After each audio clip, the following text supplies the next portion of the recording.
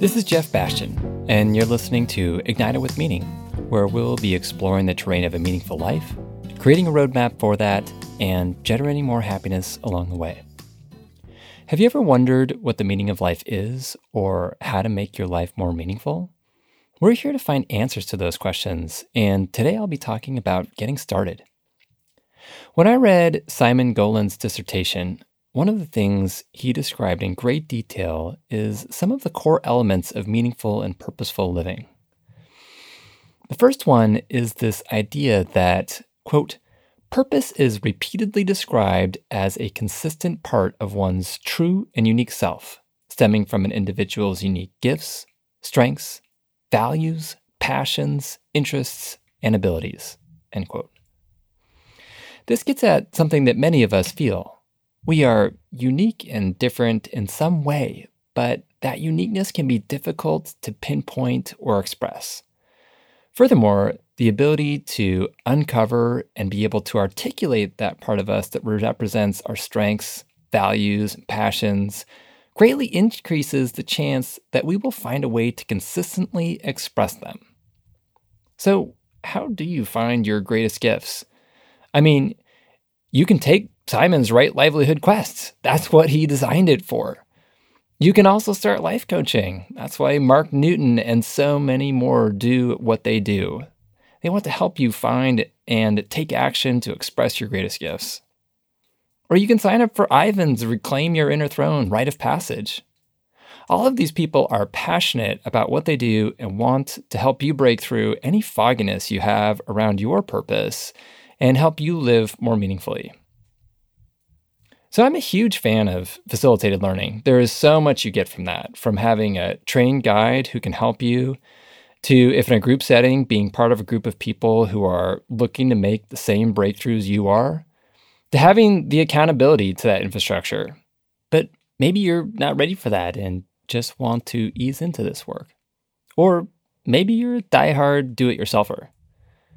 Regardless of where you're at, I want to encourage you to start taking some action. So in this podcast, my goal is to share a bit about my own path for getting started, what that looks like now, and the difference between doing it and not doing it.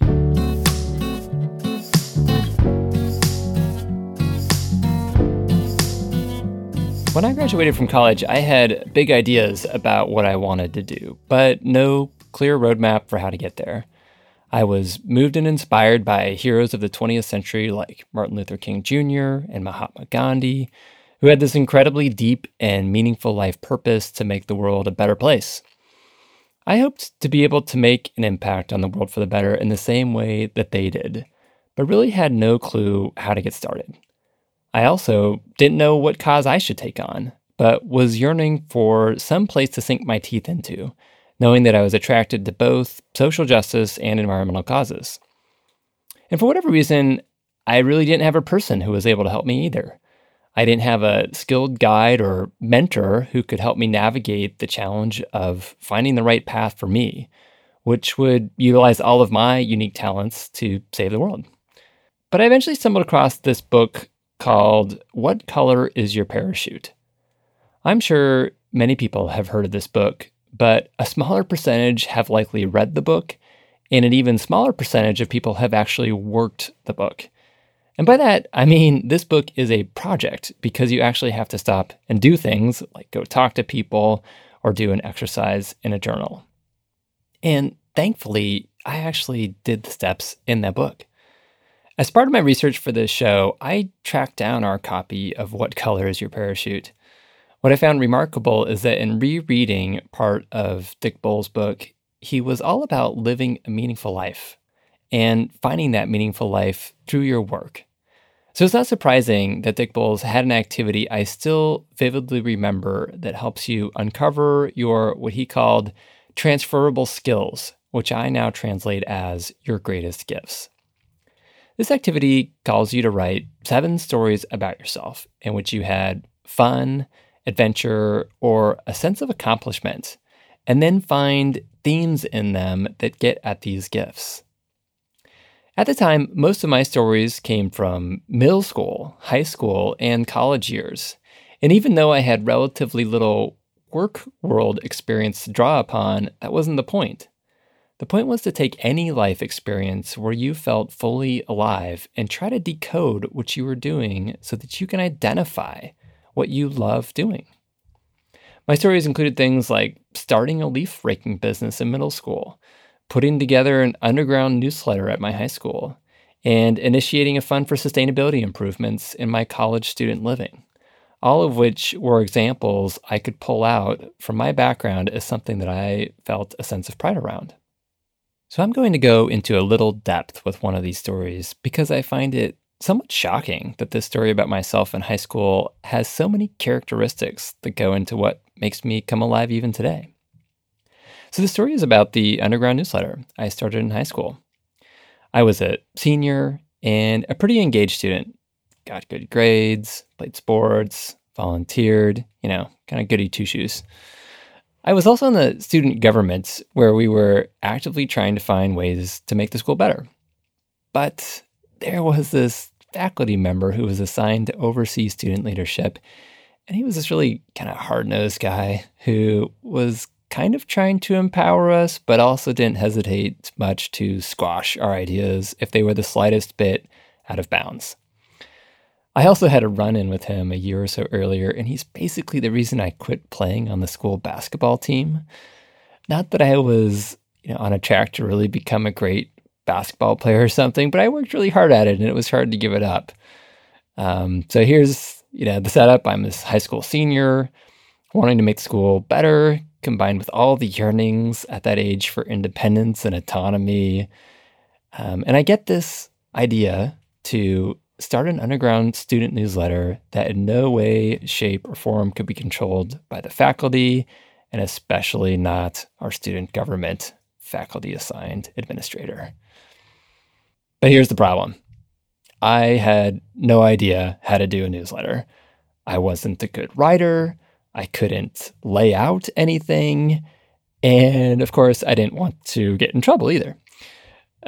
So I managed to rope in two of my best friends who I had known since grade school into this endeavor. I felt like I could really trust them, and one was a great writer, and the other was actually responsible for doing the technical layout for the official school newspaper. So it was perfect. I was the idea guy. We had a technical person, and we had a writer. We made a pact to tell no one that we were doing this, not even our best friends. We even got a post office box so that students could mail us articles for the paper, but they wouldn't go to our home address, which would be very obvious for anybody in the school to look up and see who it was. And we published 6 editions, all under pseudonyms, about all sorts of issues from student rights to what's going on with faculty members to responding to or publishing submissions from other students and faculty. We were never caught. I even saw our dean of students passing it out one day, and we finally published our real names in our final issue after our graduation ceremony. So the reason I went into detail with that story is that while it was always fun to tell people about, and I always thought it was so clever, when reflecting back on this as a guided activity trying to uncover my greatest gifts, I found out that this wasn't just a story about an underground newsletter. It was a story about who I am. And here are the transferable skills or greatest gifts that I tease out of that story. 1, I was highly motivated by the circumstances surrounding the issue. 2, I got some harebrained idea that nobody else was doing and I could uniquely help bring into existence. 3, I couldn't do it by myself, so corralled a group of people to help. 4, I hoped that there would be some broader benefit to the students of the school. And 5, I had autonomy and played a leadership role. These themes and others that I found through other stories are still alive in me today. So I'm no longer particularly motivated in high school student, senior empowerment, but there are other causes today that I do care deeply about. So let me give you an example of how the issue has changed, but the action and the way that I bring myself to that topic is so similar. As example, I'm incredibly passionate about environmental issues and in particular global warming. Towards that end, I've found a nonprofit that is trying to pass legislation in my home state that would help it reach its share of the Paris Climate Accord, reducing emissions by 80% below 1990 levels for the state. But to reach that goal, the nonprofit needs to build stakeholder alliances with businesses, individuals, community leaders, and politicians and overcome fears and misperceptions around this kind of legislation. So even though I already work full-time in renewable energy, I am so deeply motivated to get this across the finish line for the future of the planet, for my kids' future. I mean, I've been aware of the threat of climate change and wanting to do something about it since before Al Gore's movie An Inconvenient Truth came out in 2006. And now's the chance to do something big. So I'm totally moved to do something, and I find myself wanting to repeat so many of the things that I did earlier from the student newsletter. I borrowed and modified an idea from a friend to hold a dance party fundraiser for the nonprofit with the goal of getting over 200 people to attend and attempting to raise tens of thousands of dollars for them to do the work they need to do. I knew I needed help, so started recruiting friends, and at this point I've recruited over 20 people to help make this event happen. I'm hopeful that this work will be a huge benefit in so many ways to raise money for this nonprofit, educate people about the specific initiative, and inspire people to take bold action themselves about an issue that they care so deeply about. And I'm playing a leadership role.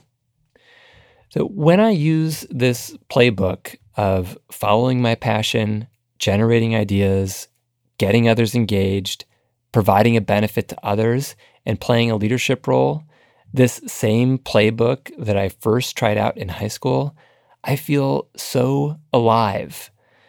And when I say alive, it doesn't feel perfect all the time. And in fact, sometimes I sort of teeter back and forth between stress, excitement, anxiety, connection. But in the end, it is extremely fulfilling to do this work, and it feels like I am living the life I am meant to live. And if I'm not doing this kind of work, it is hard to describe what it feels like, but it's almost like I'm sitting on the sidelines and watching life go by instead of being out there taking part in the challenge. There's research that backs up what I'm saying too. People who are clear about their purpose and using their greatest gifts have quantifiable health benefits like decreased incidence of heart disease and stroke and protection against depression. So up until now, we've been talking about one dimension of getting started, finding that unique part of yourself that makes you come alive and applying it to something you really care about that has some greater benefit to others. So there's another incredibly important dimension of getting started, though, and that's holding yourself accountable. Even if you work with a coach or even if you do a full immersion experience, sooner or later, you are going to find yourself faced with the challenge of holding yourself accountable to work on being your best self. Think about that for a second. If you can't hold yourself accountable to do the work you need to do, how is it ever going to happen? And to do that, you need to make time. So many people say that their life is just too busy to make time for this sort of work. But there are two ways that you can do that. As a podcast listener, you know that you can always squeeze a podcast in, right? While doing the dishes, laundry, going for a walk or working out. You can fill your brain with amazing information and inspiration. Tony Robbins actually uses the term net time for this time that doesn't actually take time away from something else. But you also need to make time in your day for when you're doing nothing else but this. And this time is hard to find. So I want to tell you a little bit about how I did it.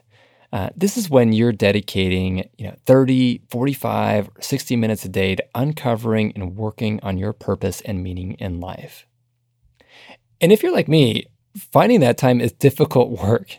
In order to find time to squeeze in working on a podcast or leading a fundraising party on top of my other incredibly important obligations, such as a full-time job, maintaining a happy marriage, and being an engaged and involved father of young children, I spent over an hour poring over my days and asking myself when and where can I fit in 30 to 60 minutes per day on this? And each day of the week was its own puzzle between days when I'm in charge of getting the kids ready for school, weekdays versus weekends, work schedule, etc. But I couldn't just figure out when, I had to figure out where. It is so important to find that space where you can focus on designing and living your meaningful life, because working in a space where you are regularly interrupted just won't work. In order to find this space, you might need to negotiate with family or housemates for this uninterrupted time. It could also be a coffee shop, going to the library, or even getting to work early and stepping into an empty conference room. After I made my plan of when and where I'm going to work on my meaning, I also set a goal of time and tracked it, at least for a couple of months until I knew what it would take to hit my goal and had the habits in place to be consistent about it. I also had a chance to refine and tweak when and where those spaces weren't working. And that's what I would highly recommend for you. I mean, if you're not currently spending any dedicated time thinking about how you're going to make your life more meaningful, how is it going to get done? And how much is the right amount of time? Start by setting a goal of 30 minutes per day or even 20 minutes and work your way up. Track it for 2 months. You can start it on a piece of paper, or you can do what I did, which is set up a Google form, kind of like a survey, bookmark it on your phone and fill it out every night before bed. When I started tracking this for the first month, I was actually quite a bit under goal, but in the second month, I was on target. And what's more important is that I knew what it would take and I had the habits in place to really make progress. And when you have this habit, anything else you do, like work with a life coach, take a workshop, or listen to an audiobook in your net time, will mean that you're going to incorporate that learning and make headway in your dedicated time. The final thought I'll leave you with on this topic of getting started is the idea of persistence. At this point in my life, I've tried a lot of different things to help me get to the next stage, from a do-it-yourself approach to life coaching to immersion experiences. Through each one, I've learned something and gotten something out of it. And if one of them hasn't worked or worked for a while and then stopped, one of the tricks is to figure out that you've plateaued. If you have, keep at it. Keep showing up to your 30 minutes a day, mix it up, get a mentor if you need to, find some new inspiration, and stay at it. If you do this, I'm sure that you'll clarify your life's purpose, make a bigger impact on the world for the better, and have a more meaningful life.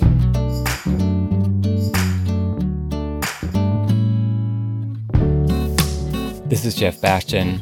I hope you've enjoyed this episode of Ignited with Meaning, where we're exploring the terrain of a meaningful life, creating a roadmap for that, and generating more happiness along the way. In the near future, I'll be turning this episode into a starter guide that you can find on my website. To be the first to hear about it, go to ignitedwithmeaning.com and subscribe to email updates. I promise not to spam you because I don't have time for that, but I will let you know when that resource is out. In my next show, I'll be interviewing Gifford Pinchot III. Does that name sound familiar to you? Perhaps it does, since his grandfather, Gifford Pinchot, was the first chief of the United States Forest Service and the 28th governor of Pennsylvania. Gifford Pinchot III has carried on his grandfather's legacy of conservation and sustainability and started the first graduate school in the United States to offer an MBA in sustainable business in 2002. Gifford has a lot of thoughts about how you can find meaning in your career, how that can carry you through extraordinary challenges, and what it means for your happiness. Thank you again for listening, and I hope you're walking away with some ideas and inspiration for living a meaningful life yourself. If you did, please share this podcast on social media or with a friend who you think would really get something out of it. Until next time, be persistent, keep looking, and together we'll build the meaningful lives we want.